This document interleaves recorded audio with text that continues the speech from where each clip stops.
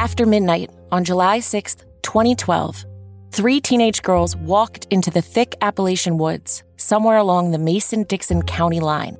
Hours later, under the glow of a nearly full moon, only 2 walked out. You may have heard about the Skylar Neese case of 3 teenage girls, a pact to kill, and one violent night under the stars deep in the West Virginia woods. But you've never heard it like this. From Waveland, I'm Holly Millay. And I'm Justine Harmon. This is 3.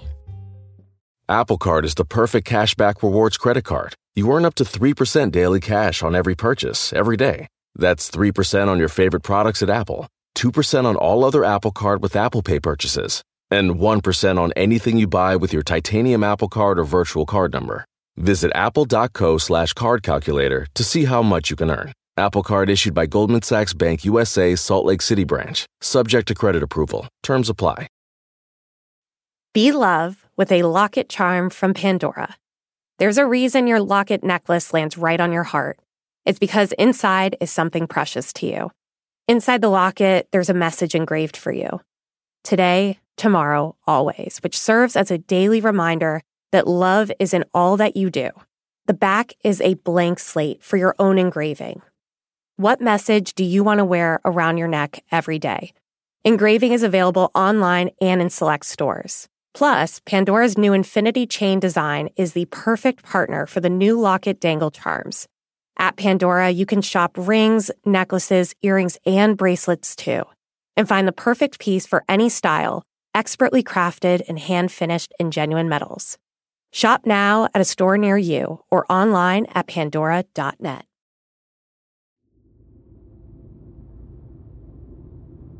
Our card this week is Mary Beth Pixie Grismore, the 10 of Spades from Indiana. In 1978, Pixie was a young newlywed excited about moving from Indiana back to her home state of Iowa to be with her new husband. That's when she vanished from her own home in the middle of the night, leaving behind few clues and a chilling mystery that's been unsolved for more than 4 decades. I'm Ashley Flowers, and this is The Deck.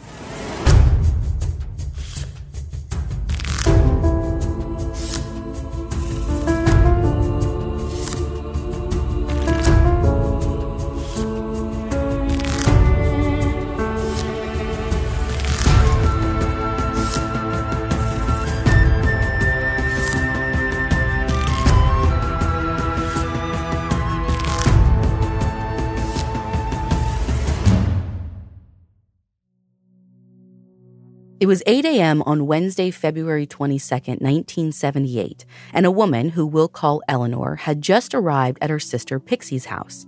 She was to be there bright and early along with Pixie's 2 best friends, Dottie and Bev, who were all helping Pixie pack the last of her things before a moving truck got there at 10:30. You see, Pixie was moving out of the house she shared with her ex-husband and their 2 young sons, which was on the family's farm.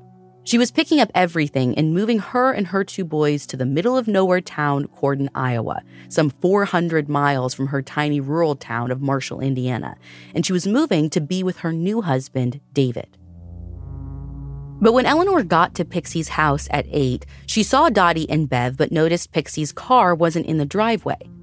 Dottie and Bev said that they hadn't actually seen her yet either, but they were able to let themselves inside because Pixie rarely locked her doors, something most of her friends knew. Minutes ticked by and there was still no sign of Pixie. Her purse was there and the clothes that she had been wearing the day before were there, but Pixie herself was nowhere to be found. Eleanor called Pixie's new husband David in Iowa to see if he'd heard from her, but he hadn't. The 2 had only been married for 12 days, and Pixie had spent most of that time in Indiana preparing for the move. Eleanor also phoned Pixie's ex-husband, Robert, who lived in Marshall, but he said that Pixie wasn't with him either. Now, Robert was actually the reason that Pixie was in Indiana to begin with. She and Eleanor were actually from Iowa, but Pixie moved to Indiana in the early 70s when she married Robert. And not long after that, Eleanor also married an Indiana man and ended up living just a mile down the road from Pixie. Needless to say, the 2 sisters were extremely close, which is why when Pixie got remarried to a man who lived back in Iowa, it was kind of bittersweet for Eleanor.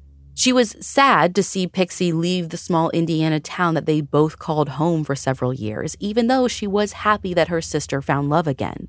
And she knew how excited Pixie was for the move, so she was excited for her.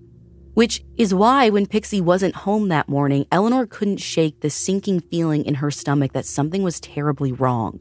She searched the house for more clues and noticed that it looked as if Pixie had slept in her bed, so Eleanor wondered if her sister had just left to run an errand. But Bev and Dottie said that they went out the night before with Pixie, and she hadn't mentioned anything about needing to go anywhere the next morning. By the time 10 a.m. rolled around, Eleanor couldn't explain away her fears any longer, so she called the local sheriff to report Pixie missing. There was no hesitation. The sheriff's office filed the missing persons report right away, and deputies responded to Pixie's farmhouse to begin an investigation.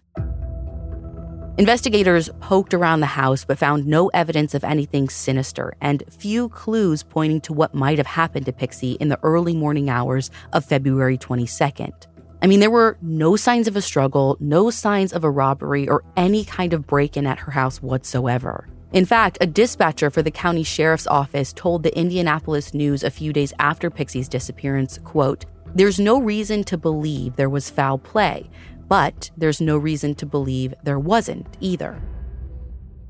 Dottie and Bev were the last ones to see Pixie, so they were questioned right away. They told officers that they had a girls' night the night before as a little going away, kind of last hurrah for Pixie. They had all squeezed into the front seat of Pixie's 1973 Ford Thunderbird because the back seat was already packed to the brim full of stuff for her move, and they made the 20-minute drive to the nearby town of Terre Haute, Indiana. Dottie and Bev said that they went to dinner at Red Lobster and then to the movies where they saw Looking for Mr. Goodbar, a crime drama starring Diane Keaton. After the movie, the girls told police that they all went dancing at a bar called Beau Disco, where they had a great time until Pixie dropped them off at home around 1:20 a.m. When they said their goodbyes, Pixie told them that she would see them in the morning to finish packing. And that was that. Dottie and Bev said that she wasn't acting weird at all and genuinely seemed to have every intention of seeing them both in less than 7 hours. So, of course, their first worry was maybe she'd gotten in a car accident on her way home, but that didn't make any sense because her clothes that she had been wearing the night before and her purse were found at the house, so she had to have made it home at some point.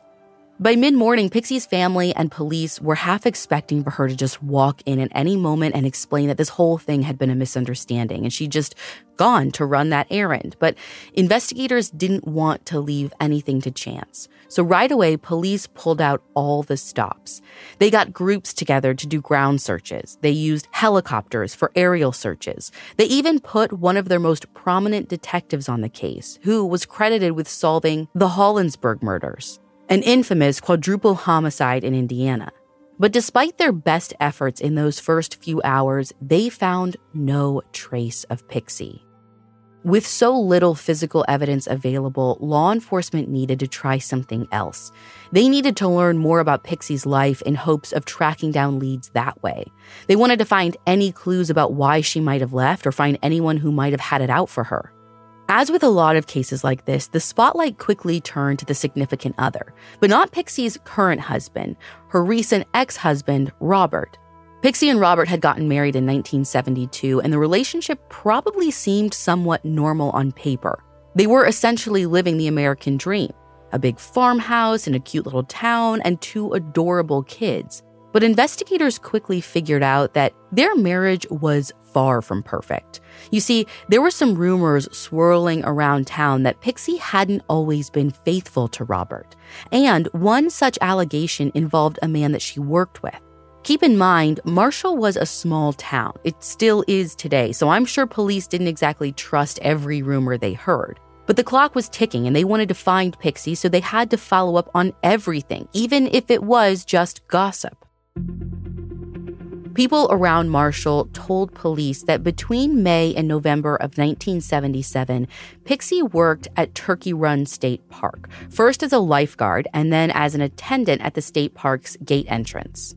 And according to a tip police received, during her employment at the park, Pixie was having an affair with the park manager, who was also married. According to police, this affair went on for a few months. When Robert was interviewed by detectives, he said the affair had essentially become public knowledge by the time he and Pixie divorced in late 1977. Detectives working the case today aren't sure if the park manager was questioned because it's not documented in the case file. But what they do know is that Robert really didn't seem all that bitter about the whole situation. By all accounts, the divorce was amicable. So any theory that the police may have initially had about Robert being a jealous or vengeful ex-husband melted away once detectives talked with him and realized that he wanted to help in any way he could. I mean, he just wanted Pixie to be found safe.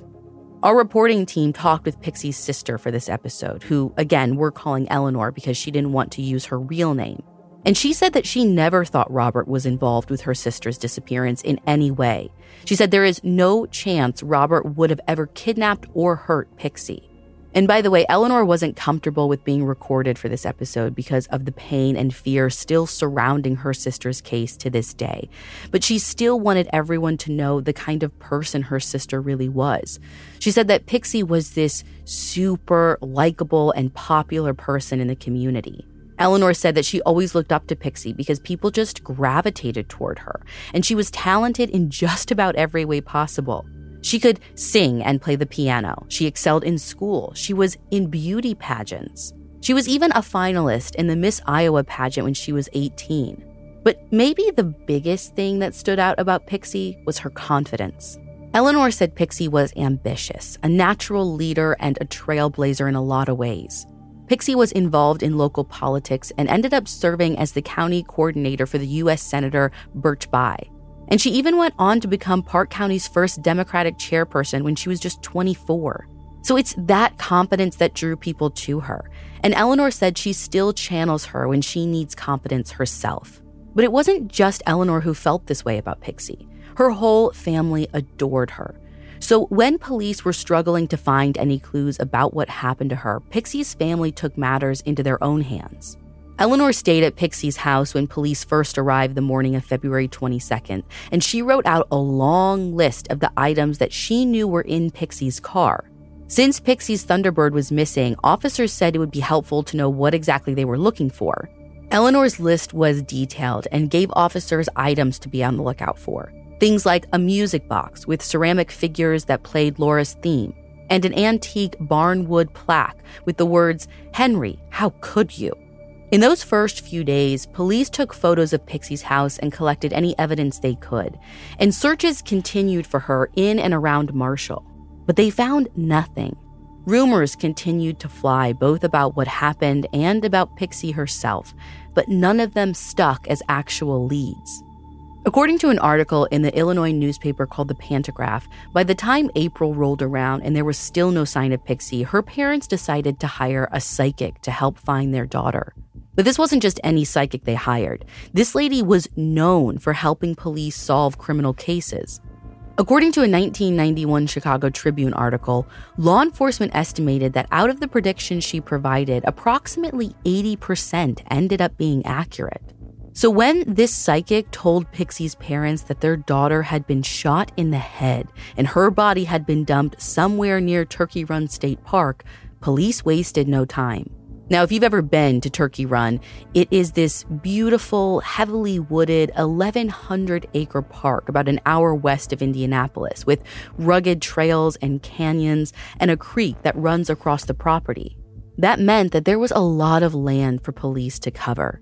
So on the weekend of April 8, 1978, about 6 weeks after Pixie's disappearance, law enforcement and volunteers from the community formed a search party to scour the park.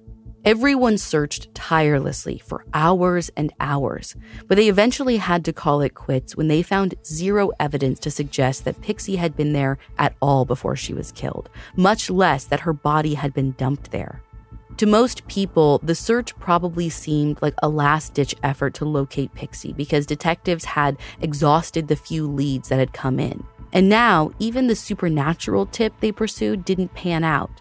It seemed like all hope of finding Pixie, dead or alive, was lost. But then, 70 days after her disappearance, a disturbing discovery a whole state away left everyone with more questions than answers.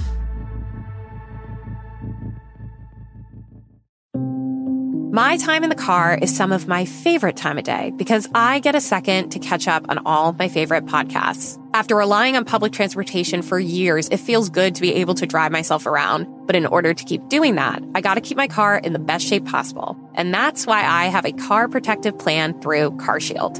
I'm not sure if there's anything more inconvenient than your car breaking down or needing an unexpected repair, but CarShield is changing that. All you got to do is call them and choose the mechanic you want to do the work, and they take it from there. CarShield offers plans with affordable monthly rates that will pay for the sometimes really, really expensive repairs on out-of-warranty vehicles. Plans also include exclusive access to CarShield's concierge service, as well as a 24/7 roadside assistance and help with flat or damaged tires, lockouts, and rental car options. Avoid the hassle of costly car repairs with CarShield. Visit carshield.com/thedeck and save 20% today. Again, that's carshield.com/thedeck to save 20%. Visit carshield.com/thedeck to lock in your price today.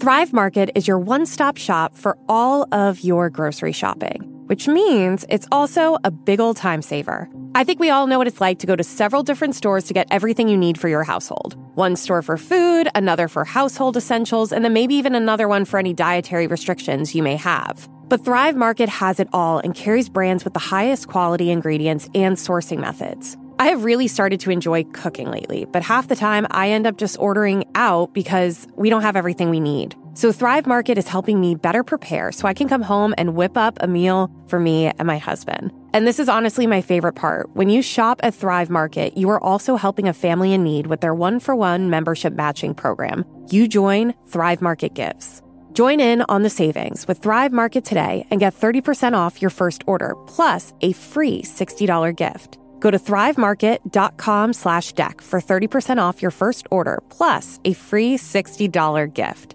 That's THRIVE market.com/deck. thrivemarket.com/deck.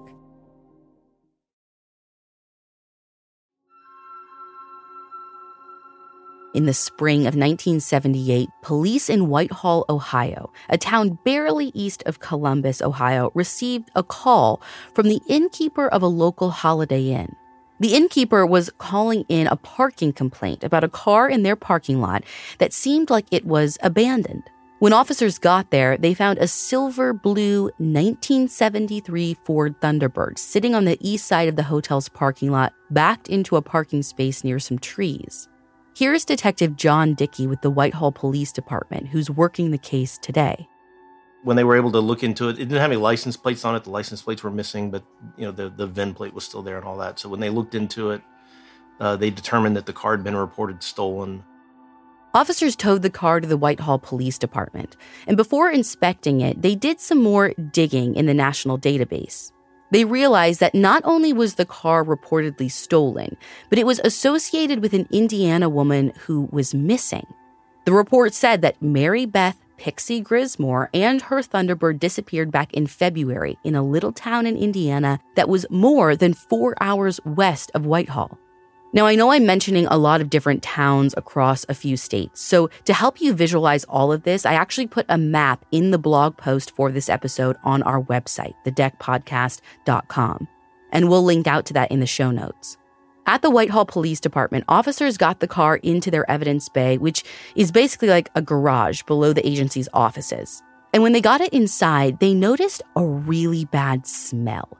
So fearing the worst, police pried open the trunk, but they didn't immediately see anything out of the ordinary. They saw some blankets and some towels, a raincoat, and then a foot.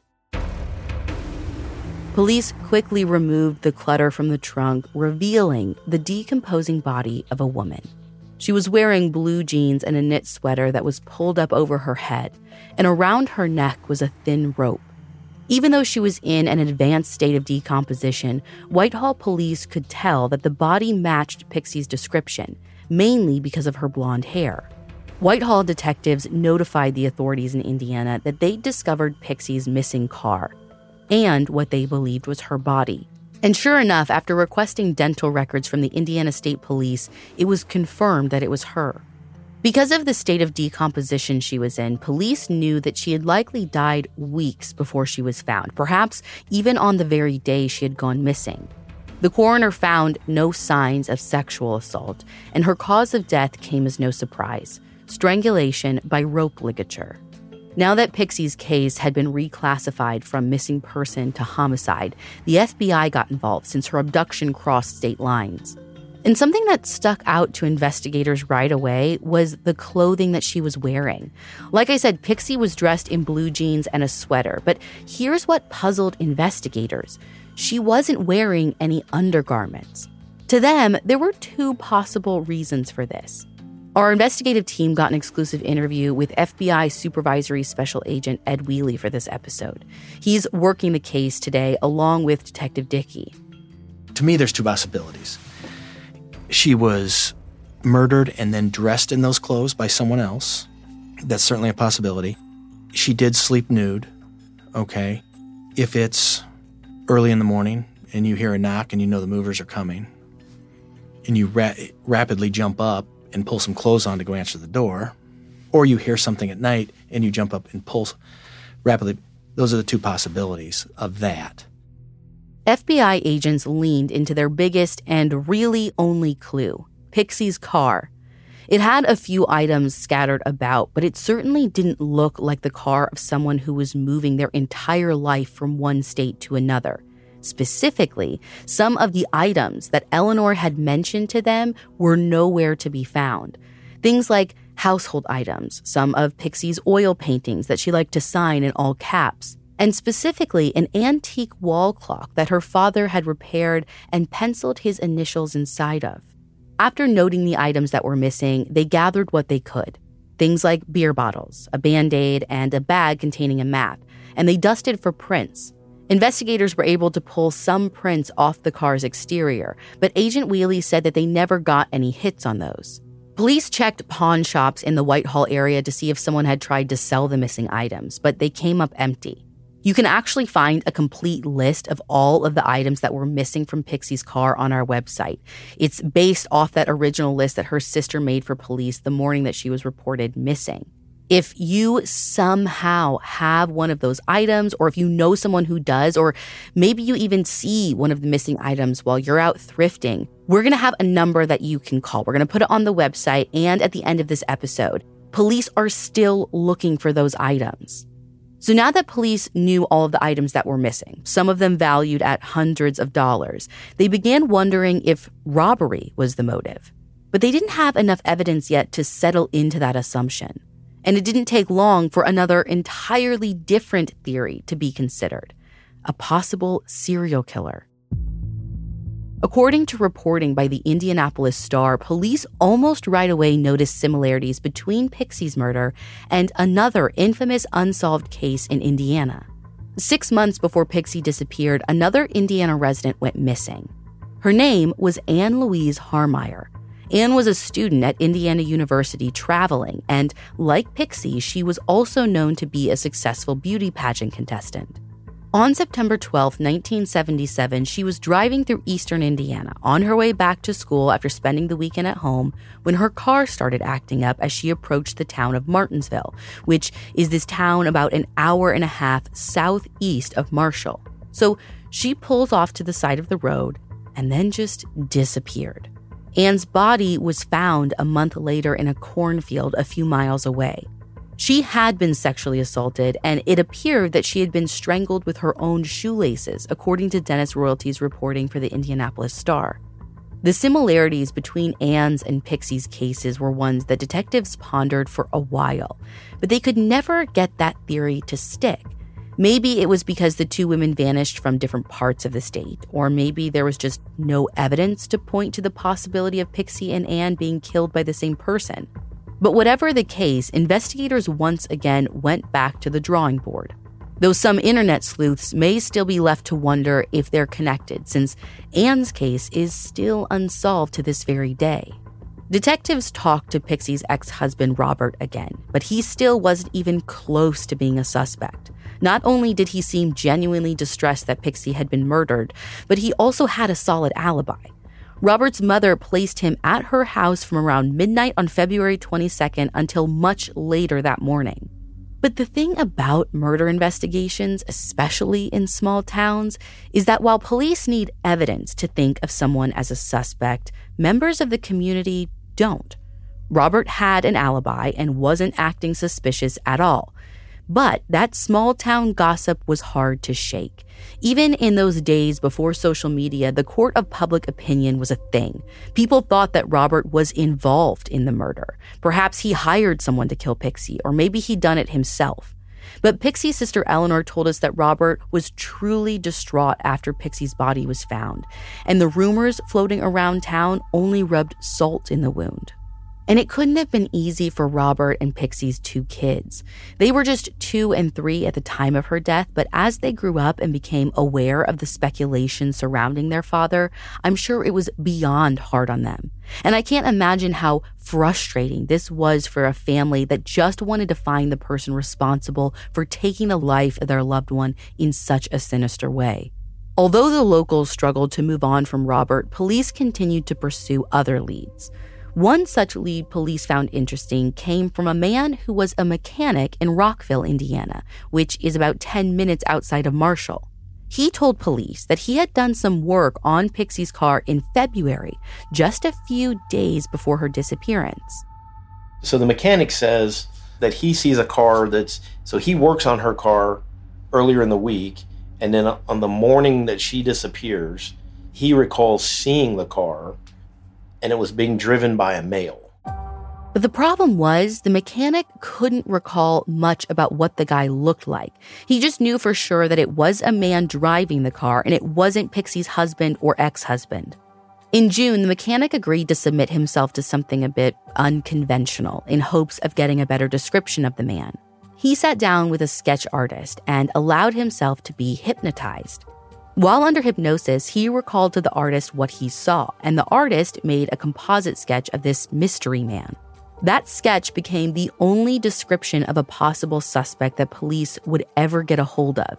Sure, it was obtained through unconventional methods, but investigators had no other physical descriptions of their killer, so they took what they could get. We got a copy of this composite sketch, which you can find on our website. As far as we can tell, this sketch wasn't ever publicized, though, so it makes sense that no one came forward saying they recognized the man. As the weeks and months dragged by, tips slowed down, and the search for answers seemed to stall. And it stayed that way for about 2 years. Pixie's friends and family worried that they would never know what happened or why. But then, in 1980, the FBI got a tip that had everyone hopeful that they'd finally get some answers about Pixie's gruesome murder. 2 years after Pixie's death, her husband David, the Iowa farmer, placed a reward notice in an Iowa paper offering $10,000 to anyone who could provide information leading to the person or people responsible for Pixie's death. And in March of 1980, an FBI agent got a call from a man who we'll call Ralph. And what Ralph told this FBI agent got everyone's attention. He might know who killed Pixie.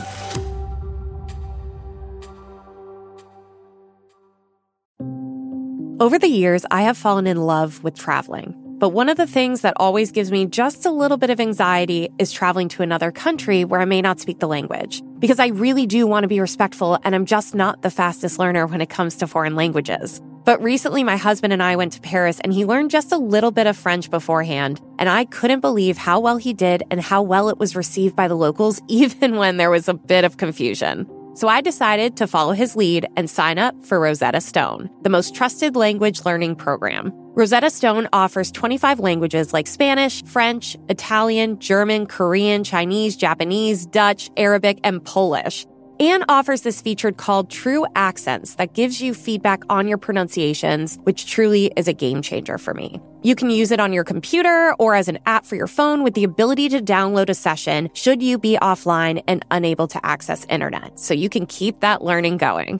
Don't put off learning that language. There's no better time than right now to get started. For a very limited time, the Deck listeners can get Rosetta Stone's lifetime membership for 50% off. Visit rosettastone.com/deck. That's 50% off unlimited access to 25 language courses for the rest of your life. Redeem your 50% off at rosettastone.com/deck today.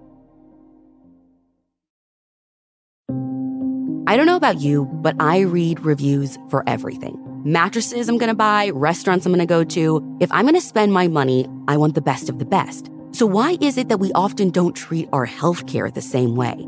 Enter ZocDoc, the place where you can find and book tens of thousands of top-tier doctors, all with verified patient reviews. So don't settle. Go for the best and find the right doctor for you. ZocDoc is a free app and website where you can search and compare highly rated in-network doctors near you and instantly book appointments with them online. And these docs all have verified reviews from actual real patients. I mean, it is your health, for goodness sakes. There is nothing more precious. Find the doctors who will spend the needed time with you and be confident that they'll take good care of you because you know how they've taken care of other people. That is what I'm looking for when I look at the reviews. You can filter specifically for ones who take your insurance or are located near you and treat basically any condition you're searching for. Go to ZocDoc.com/deck and download the ZocDoc app for free. Then find and book top-rated doctors today. That's ZocDoc.com/deck. ZocDoc.com/deck.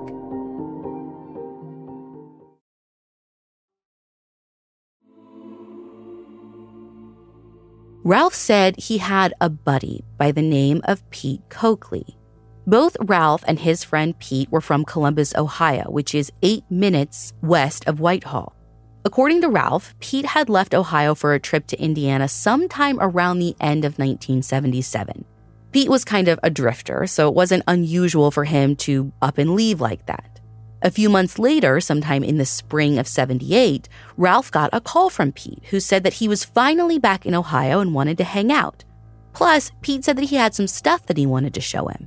So Ralph went and picked up Pete, and he was carrying 2 boxes packed with stuff, items that clearly weren't things that he had packed for his trip to Indiana. Like, it was mostly silverware, stuff like that. Now, at first, police were like, okay, this sounds like a bit of a stretch, but Ralph's story didn't end there. He said that later that same day, Pete's brother came over to hang out with them, and they were both asking Pete where he got all the houseware. And Pete was like, oh, I stole this stuff from an abandoned car at a hotel.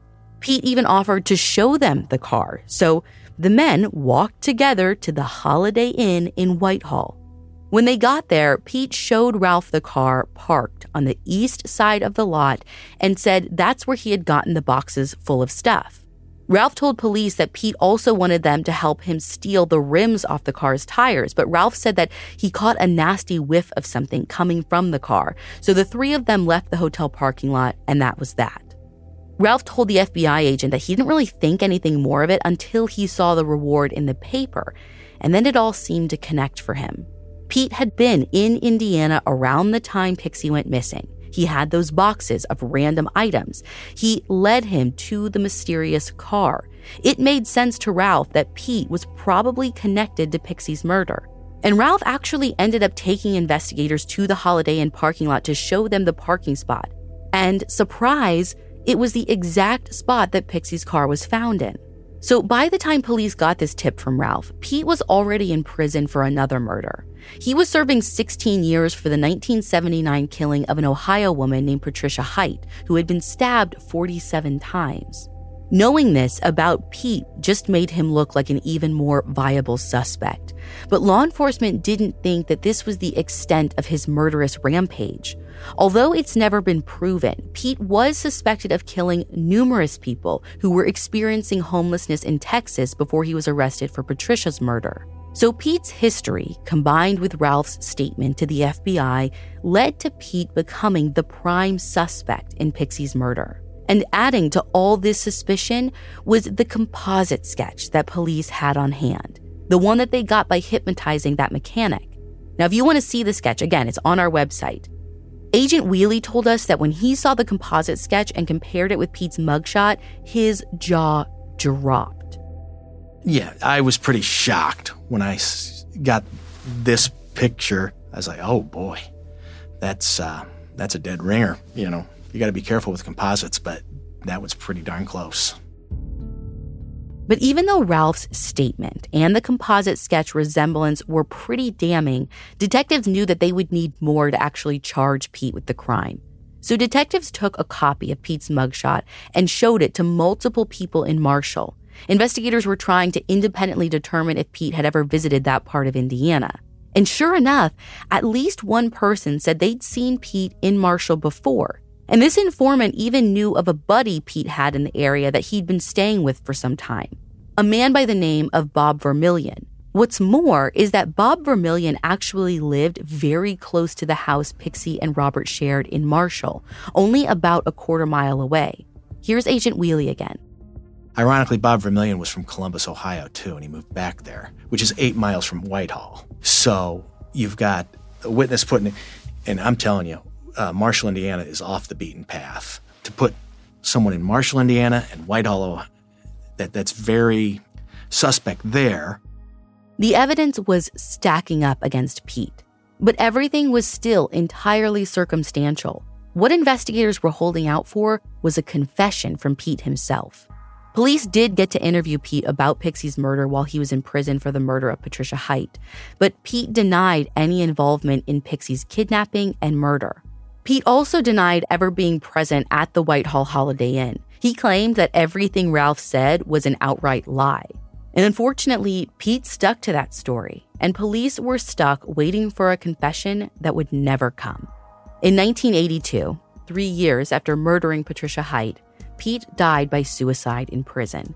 It had been 4 years since Pixie was killed, and the primary suspect was dead, and police had virtually no other leads to follow. And with that, Pixie's case went cold, and the case remained nearly motionless for decades. But don't go thinking that's the end of the story. The case wasn't closed and put away for good. In 2007, Agent Wheely got a hold of the case and started reworking it. And right away, he had an idea. Nearly 30 years had passed since Pixie's murder, and DNA could be the missing piece of the puzzle investigators needed to finally close the case. So Agent Wheely went out on a limb and asked the Whitehall Police Department if they still had the evidence for Pixie's case. He was especially interested in the rope that had been around Pixie's neck when she was found. He knew that it had to have been loaded with her killer's DNA. And sure enough, Whitehall PD did still have the evidence. It had been sitting there, untouched for 3 decades. So Whitehall police sent the evidence to Agent Wheely, who then took it to the FBI's lab for testing. I was like, awesome! We were so excited. So he sends it out to us. We take it to the lab, and they open it up, and they're like, ugh, plastic. As most of you might know, storing evidence in any kind of plastic is a big no-no for investigators nowadays. Plastic invites moisture and mold and ultimately destroys any usable DNA. So modern-day detectives now know to put their evidence in paper bags or envelopes. But this was the 1970s, before anybody really knew better. Unfortunately, like I said, it was common. Evidence gets stored in plastic in the 70s. And I was all excited when I had the evidence until I got to the lab and I showed it to them. And they're like, yeah, we'll try. But they couldn't get anything. This was a huge blow to the investigation. Since there was almost no physical evidence tying Pete to the crime, they would need to hear from an eyewitness or get some other form of evidence to be satisfied that he was in fact the killer. But unfortunately, it was far too late for a confession, and no one else was coming forward with information. You can't stop obsessing about it and trying to figure out what happened.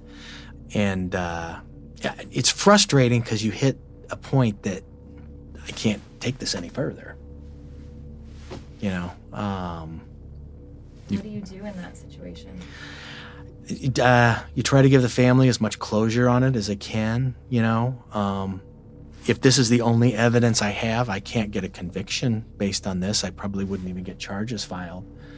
But, the individual is deceased. How much closure can you give the family? I think we have strong evidence to believe he was there. So, unfortunately, we just not guilt beyond a reasonable doubt. When we asked Pixie's sister Eleanor what she thought about the Pete theory, she said that she's not 100% sure, and she's not making any conclusions until there's enough evidence to warrant one.